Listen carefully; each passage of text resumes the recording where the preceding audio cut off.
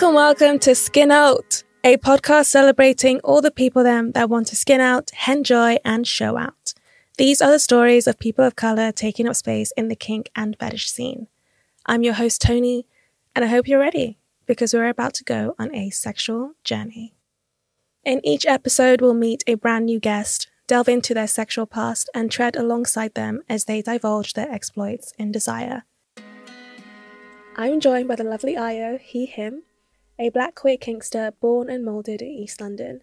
You can find him sweating on the dance floors of queer raves, or helping to safeguard at Thorn, a queer and POC-centred play rave, and also at Club Verboten, a lab for modern BDSM and fetish culture. So I met you quite early on in my kink journey. We were at KV and talking about how it was so nice to see so many other black people at the party. Because, let's be real, it was definitely a genuine fear of mine and probably for a lot of other black people when stepping into spaces like that. What was it like at your first kink party all those years ago? My first kink party was actually in Brighton. It was at Torture Garden. We went with my girlfriend at the time and two of her friends. It was interesting. The people there, it was a different kind of party that I'm used to now because it was in a mansion.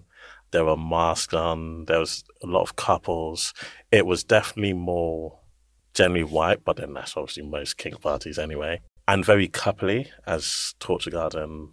You know, Torture Garden's good, but for like Torture Garden, quite coupley. You know, you have to be a couple to enter a room. And I remember in one room, you'd walk in and then there was just blowjobs happening everywhere. So it's kind of like, interesting, kind of cool, but it's like, oh, is that like the only thing going on here? But I definitely felt like I wanted to experience what else is out there, what's more.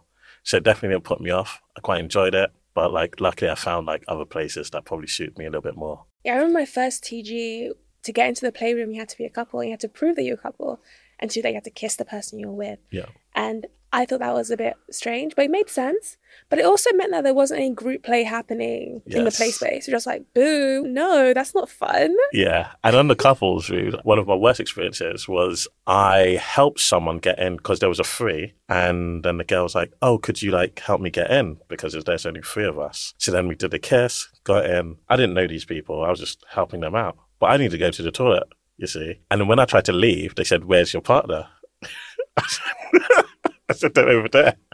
And then probably like took another 10 minutes. I got her attention. I was like, please, I really need to leave. Like, I've been holding this piss in for ages. I've always been drinking. So like my bladder is so full. And they just didn't let me leave for like maybe like 20 minutes until like I snuck out in like a gaggle of people. And I had like squeezed myself out.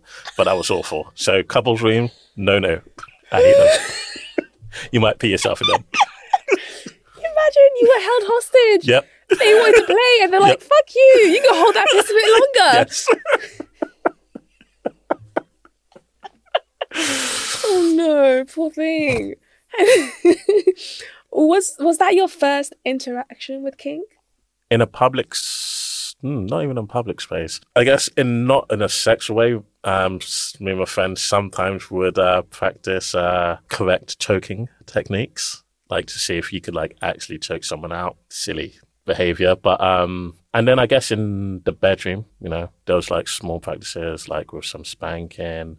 It took me a long time with choking because I've got big hands and I feel like I don't want to hurt someone. But like mainly I would say TG and like other places where I could like find the names for the things that I was doing and like find a space to like see a bit more organized rather than just a bit more playful when you're doing it at home. When you say you were practicing consensual choking, what did that look like? It looked like a bunch. Were there safe words? There was no safe Were there gloves involved? There was no gloves involved. There was just silly boys and girls drinking in a house and going like, do you think I could choke you out? And it's like, no. And then... I dare you. Yeah, then we would just try. But I mean, it was like literally, there's probably like maybe 6 of us and just people just doing different techniques, like kind of doing where you put your whole arm around someone's neck, like from behind. Oh, like a wrestler's pose. Yeah, kind of in that kind of way. And then obviously just normal, just round, just your neck. Serial stuff, killer two pose. hands, yeah, just pushing and stuff, and like just trying to find either the artery or just trying to find your windpipes, and just trying to find like the correct one. And like, yeah, you got me. Okay, yeah, that's a good turn. It's like, oh, let me try, and That's really technical for amateurs as well. it was so silly. See, when I was thinking of you doing that, it's just really casual, and not thinking about airways, arteries. Oh no, yeah, It seemed you very always have to be thinking meticulous. about these things. Well, I've been doing it wrong. And was it in these kind of scenarios that you were able to explore what your kinks were? I would say no. I'd say I got to really explore it kind of when I got into the scene, because I was able to speak to different people. And even though growing up with my friends, we were able to talk about sex, when you enter the kink scene, then you can actually talk to other people a bit more experienced about like what other things they're doing and what aligns with you. And then when you kind of find out things that like match up with some of your fantasies or some of the thoughts that's going through your head, then you can like expand on that. And then you can find the material, you can find the books, the website, the courses and stuff like that. What were those kinks that you were able to explore within the kink scene? My sadistic side, like inflicting pain, and for it not to be such a bad thing, Expand that a bit more. What do you So mean? obviously, like, I guess in the normal world, though, like, kind of just like straight, like, heteronormative world, it would, you can have sex, you can have rough sex, but it's normally just like, pow, pow, pow, pow, pow, pow. Oh, cool, well done, like, you're really good at having sex. But then if you said, oh, yeah, I slapped someone, like, oh my God, I can never, like, that's so bad. Especially, I had some friends who were like, yeah, I don't mind being slapped. And I remember hearing that the first time, and I was like, what? That's weird. Why would you allow someone to do that? Isn't that like a form of violence? But then, obviously, you get into the kink world, learn a little bit more about, well, not a little bit more. Growing up, you didn't know about consent. That wasn't words that were actually like really thrown around. But you learn about consent and learn about like actually enjoying your pleasures, and different kind of like pleasure doesn't always have to look the same. So then through that, then you can actually be like, okay, I slapped someone. They asked me to slap them and they're not dead. Like this is not so bad. And I enjoyed it. I enjoyed inflicting pain and seeing them enjoy it. I enjoyed slapping someone and they're giggling back at me and saying like I didn't do it hard enough, And then you just kind of build upon that, on restraints as well, and just kind of being in control in that dynamic. And it's not all, it could still be in a sexual way, but it's not all just like penetration.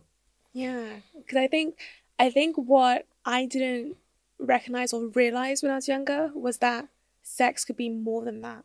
Sex is about the touching, the teasing, and a lot of the kinks that are out there, they're not really that sexual in nature, are they? Like a lot of kinks just doesn't involve like penetration, and you still can like thoroughly enjoy it, and like that will be it that you do. Not that minimizing it, but that's like you'll be full after that, and I think that's amazing. That's beautiful. What are some of your non-sexual kinks? Ooh. I would say I like being restrained. I like being of service in a sex space, but like obviously nothing sexually happening to me. So it could be being in service as a bottom. So it could be holding trays, could even be a stool, for someone to sit on. But then it could also be on from the top space, kind of as I already discussed, and maybe my sadistic side. So it could be like flogging and playing with rope. And there's also a foliage. With this sexual? I was going to say spit. No, I don't think spit is sexual. No, yeah, that's not sexual. Yeah, it's like spit, fluids. So it could be like piss as well. Could just be sweat, armpits, smell, biting. I feel like biting's a bit sexual though. Just biting? Yeah, I was going to say that. Does that cross it? Because I was going to say wrestling, but then it's like maybe that. Wrestling non-sexual, biting sexual. There's a line. Yeah, biting sexual. Yeah, there's a line. Sexual. How did you navigate these kinks when you were in relationships? Did your partner always have to be involved with them, or I'm not sure, are you non-monogamous? Yes. Yeah. Generally started off with my partner. I guess most of the things I've experienced have been, well, with my previous partner. So most of them have been with them, but then there have been a few that's been with other people. It's generally with friends. Because for me, I can play with people, like if you meet at a party and stuff. But then I'm not really, well, not I can't, that's wrong. I don't always enjoy playing with someone that I don't know. But then if I meet them at a party, then at least we have to have like some conversation beforehand, especially just for my safety and for theirs as well. So you can kind of get a vibe. And then, if the scene requires it, like discuss safe words or kind of boundaries, hard limits, soft limits and stuff like that. What are some of your hard limits and boundaries? Hard limit? Ooh. Scat? Definitely a hard limit. Race play? Definitely a hard limit. To even like underneath race play, at the moment, I wouldn't bottom for a non-black person in public, especially a white person. Why? Optics. Yeah. In my head. I know there's obviously people in like relationships and it's totally fine and they've discussed that. But for someone who sometimes, I wouldn't say dissociates, but sometimes sees themselves, I sometimes like, I'm there, present in the scene, but then I will sometimes like, come out of my body. I'll be in the corner looking at what's happening.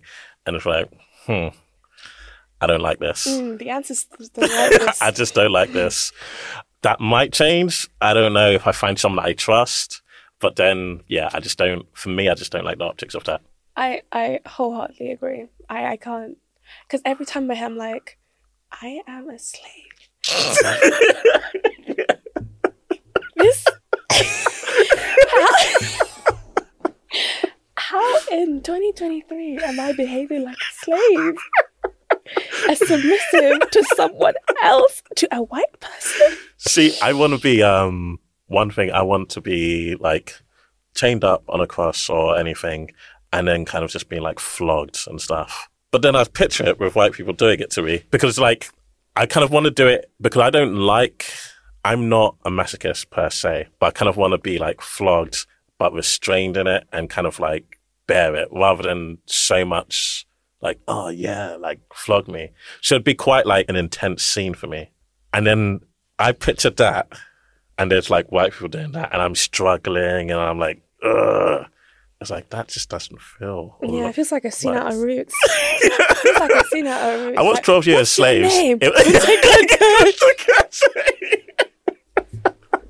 No, this is why it's so important to have more black people in the scene. Oh, 100%. So that you can do that shit and not have to worry about how this looks. Yeah. And then also how it's going to make you feel after as well. Because it's not just about how it looks. It's like, that's going to do something to your psyche. Yeah, definitely, 100%.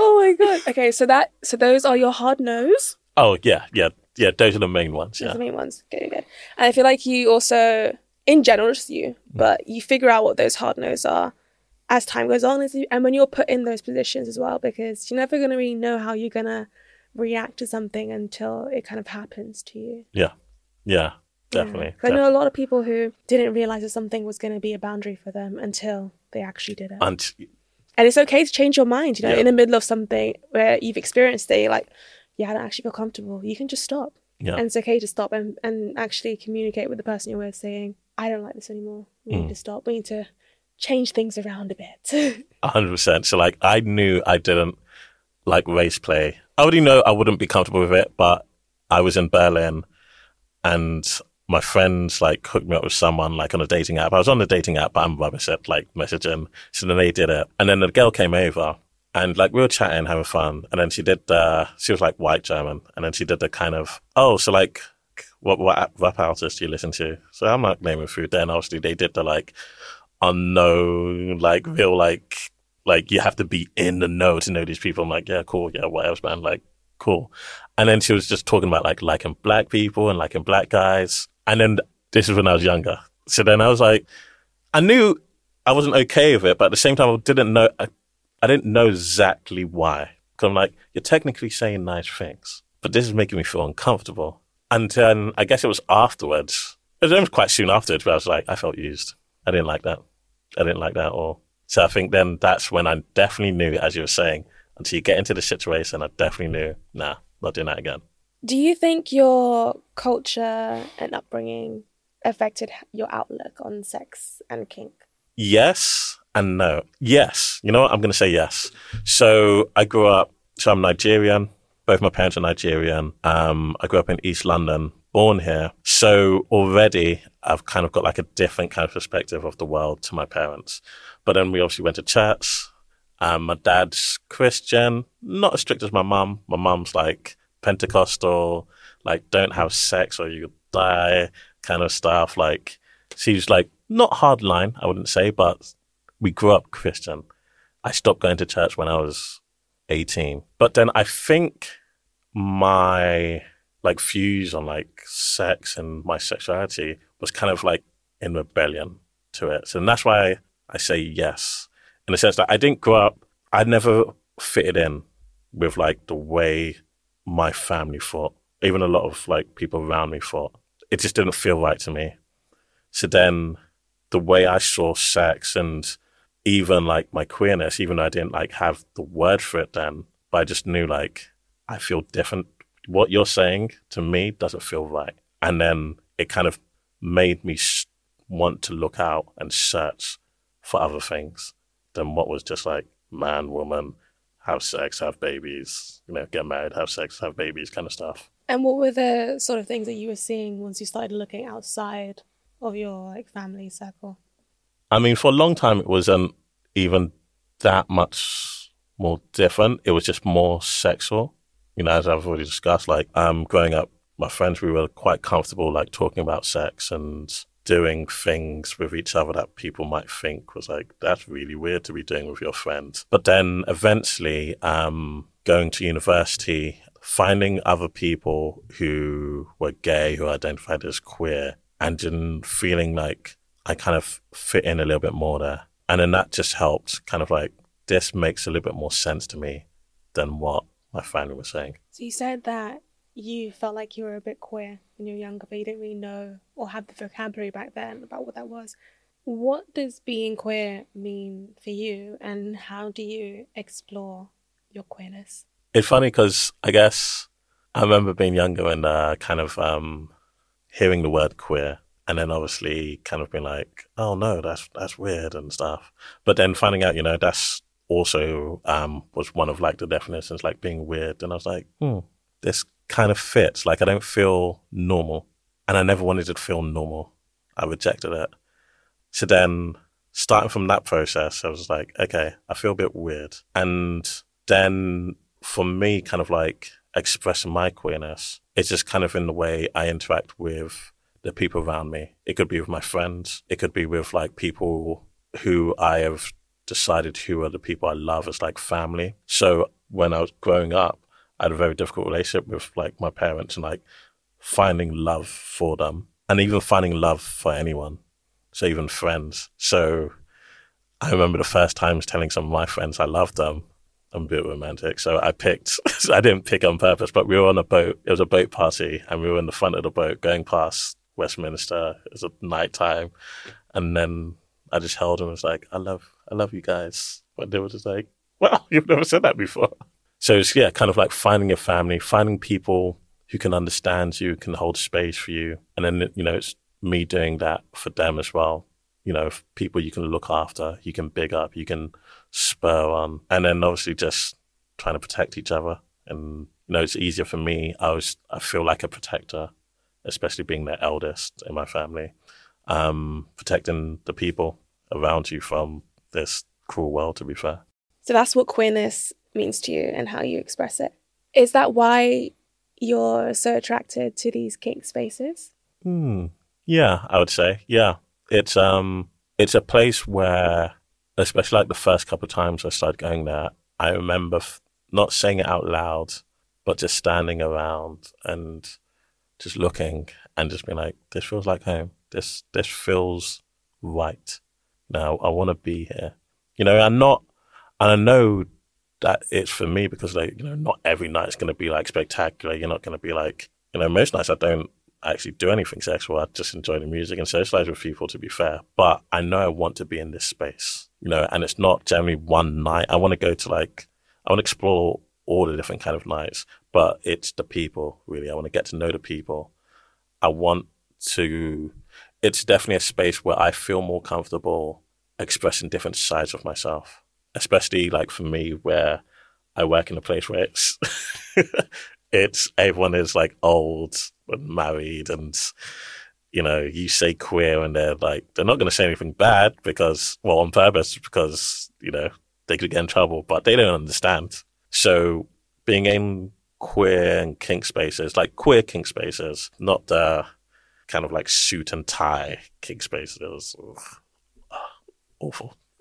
The kind of male guys in their suits and then maybe women in lingerie.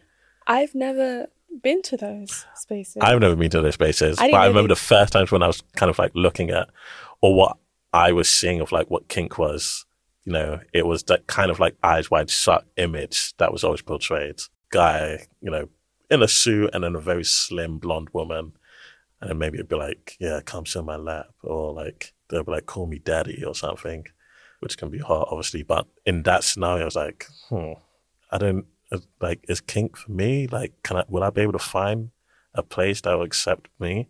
This is not the first time I've heard that reference to Eyes Wide Shut, and I haven't seen that movie. And I feel I need to watch it now to find out what you guys are talking about, because this is the second time hearing about these sort of scenes where men will dress up in suits and then ladies will be in lingerie. Seems a little bit sexist. Seems a little bit, it's very discriminatory, because why are the men not in lingerie too? I want to see them in lingerie. Amen. There needs to be more male lingerie. You know what? Savage Fenty, do it. Yes. I want to see more men in those lingerie sets, for sure. But also, I'm really glad that I haven't been witness to what you're describing, or even knowing that existed, because that sounds so weird. If that was the first thing I saw when looking up kink parties, I would not have come. I would not come, because that would have felt like I was being objectified. Yeah. 100%. Yeah. And then as well, you never saw different type of bodies or any different type of variety. It was just always a dark-haired man and a blonde woman. And those were the images that you would see constantly. So it was no, I don't want to be there. I am so glad I started going to these parties after the pandemic. Because all I ever see is diverse bodies. All I see is quinky people, queer kinky people. Yeah. And it's lovely. And it's amazing, isn't it? It's amazing. Yeah. Absolutely amazing. So you actually mentioned that at some parties you don't even play, do you? And I think that's a true testament to the fact that it is really the people who make the scene and who make the community 100%. that great, because you can go to these parties dressed up to the nines, looking sexy as fuck, and then you don't have sex because you're there for the vibe. You're just here for the vibe, and you just sometimes want to show off. You're just look what I'm wearing. I look amazing. Absolutely. Tell me I look good. Tell me I look good. Put my foot in it. Honestly, that's the thing I look forward to the most, dressing up. I like to dress up and be the centre of attention. Amen. Just to dance, have people look at me, and I know they want me. Yes. And then I don't do anything with them. What a tease. Such a tease. But yeah, I do the same thing as well. There's been a number of parties lately that I've just gone to be around people that I've met before, new people, to chat, to dance. And it's a space where I feel like I can truly be myself. Yeah. Which is great. And it, like you said before, it felt like home. It felt like I actually belonged in this space and I didn't have to be anything that I wasn't. Is that the same for you? Definitely. I feel definitely as time has gone on, it feels more and more like that. I remember the first couple of ones, as I said, it wasn't as diverse because I started going to kink parties before the pandemic. And you would see some black people, some brown people as well. But then compared to now, it's totally different. There's definitely a lot more variety there, and just loads of different kind of parties for different kind of people as well. So the space, the community is growing, and it's got its ups and downs, and it's working out its kinks. And it's just getting better, and hopefully it just continues on this course. I've learned a number of really cool words since being on the scene. And one word I really like is deviant, but like a sexual deviant. Have you always been a sexual deviant, or did it only just come out like, when you started going to these parties? Oh, good. I would say, I guess, yeah, yes, and not in a sense of like having sex, but Of course not, because yeah, sexual deviant doesn't necessarily mean just yeah, sex. yeah. It's other things. So just being very young and being left alone and watching TV late at night, watching like channels like Channel 5 and stuff, and watching their Blue movies, finding like my father's like videos on VHS and like his like magazines as well. I remember just always just, well, not always, but when I had a chance, just be reading the magazines and stuff. I was like flicking through the pictures and be like, yeah, this is really interesting.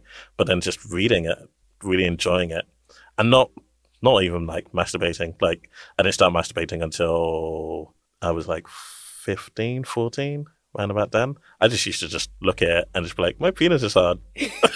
Like, What were the sort of pictures and images you were seeing? so in my like dad's magazines, so it was funny because everything was dated.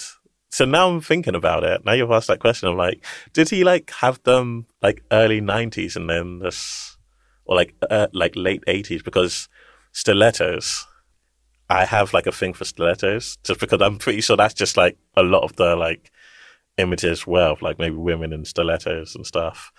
And then obviously there'll be like images of like people in pools, beds, and it'll all be like that kind of like 90s kind of like aesthetic as well, or like late 80s, with big hair, obviously different size of boobs, like different kind of, not really different kind of bodies. Like the guys will be all like ripped, and then like women like maybe big boobs, small boobs, and then there'll always be like a bush as well, non-shaven, hair. No problem. Like, I love it. Give me more hair. Give me more hair. Let's sweat some more.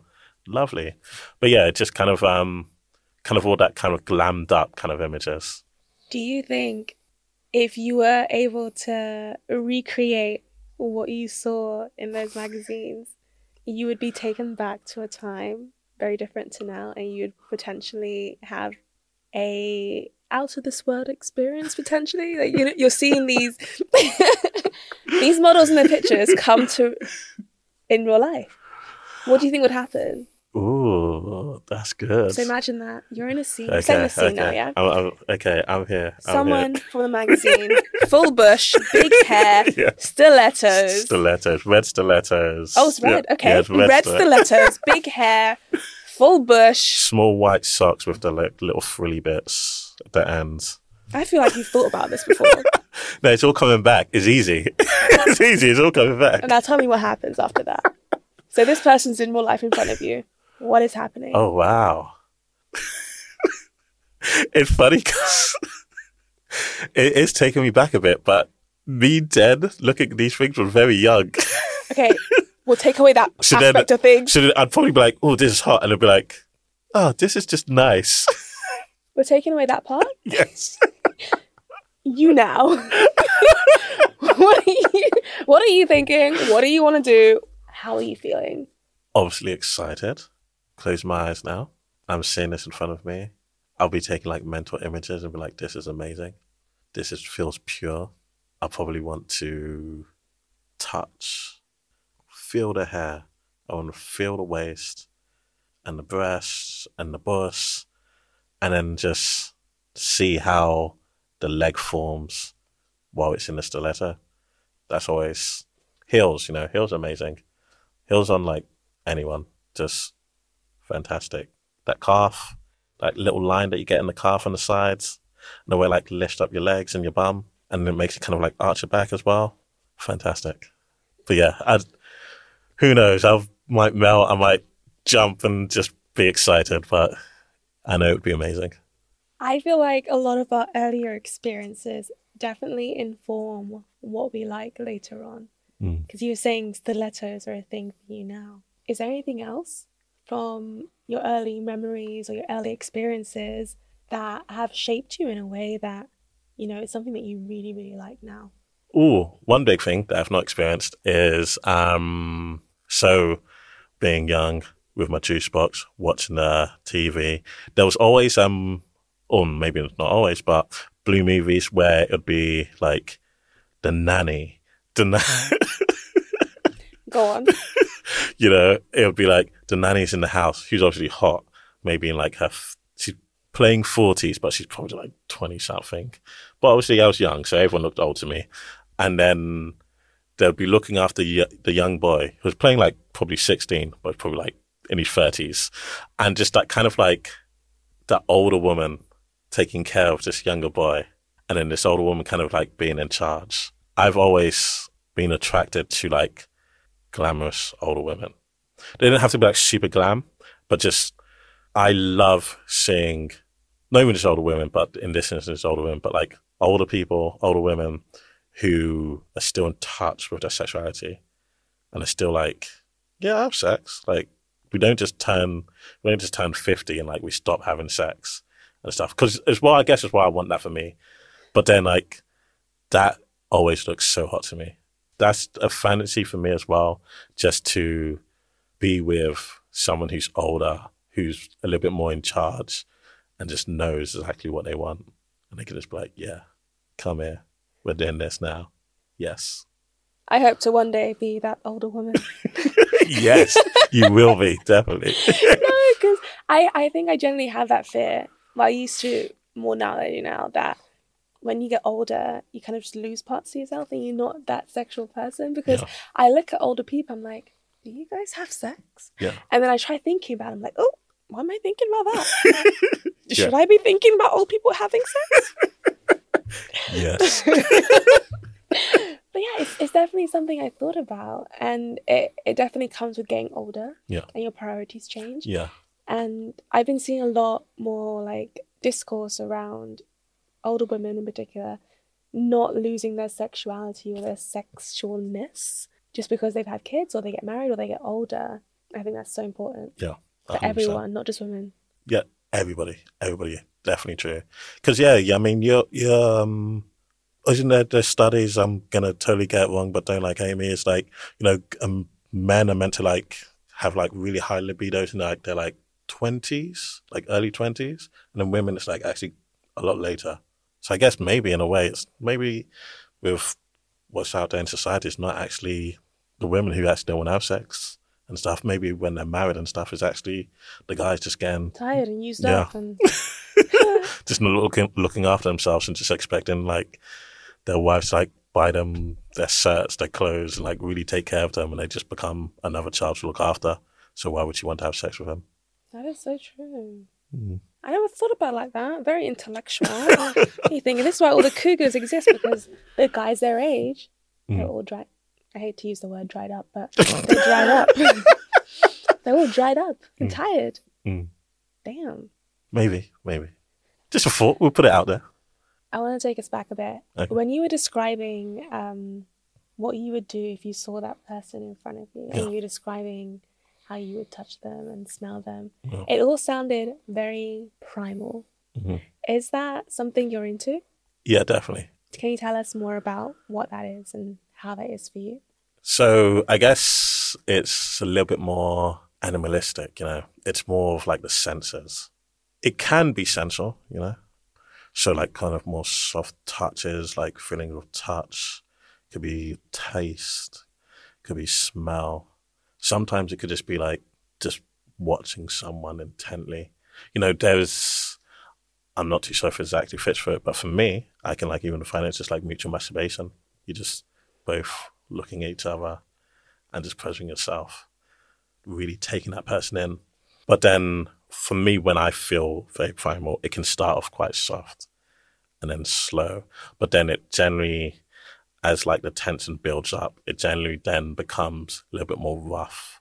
Like then you just want to like take that other person. Let me interrupt you. Yeah.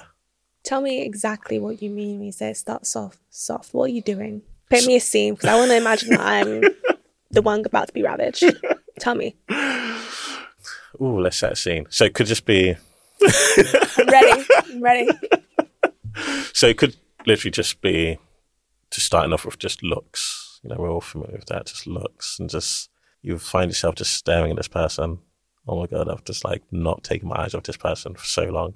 But then they're doing it at the same time, just really getting intense. And you just get closer.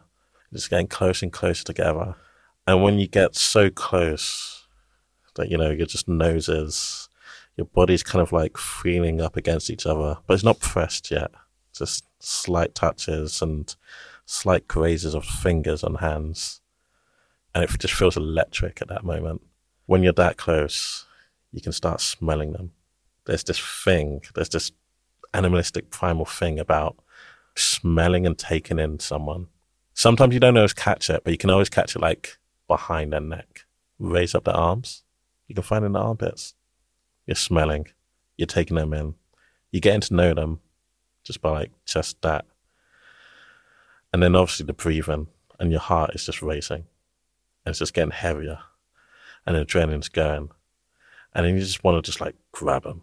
You've already started smelling them, taking their scent in, taking them in. And you just want to grab them and just squeeze them into you. And then, for me, it can get into a point of like, you know, when you just start kissing someone, but then you could just be kissing them at any part of their body, but then you're kissing their skin.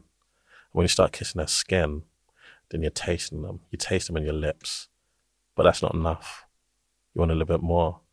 So then you start just like nibbling on them, nibbling on their skin, tasting their sweat, devouring that into your mouth. And then you might, from a nibble, go into a bite down, because you want it. You want them. You want them that much. And then you just build on from there. Whew. Oh my gosh. Did this accidentally turn into erotic audio? Because, okay. See, I was kind of waiting for it to get a bit further than that, but we'll stop there. It's okay. I'll finish it with my imagination later on. We're going to leave it on that wonderfully delicious note. Thank you, Aya, so much for joining me and joining us, sharing your story and allowing us to be a part of it. And thank you, lovely listeners, for tuning in. You know, let us know your thoughts and carry on the conversation with the hashtag SkinOutPod. Do all the things you usually do with podcasts. Give us a follow, subscribe, share on social media, and we'll see you next week.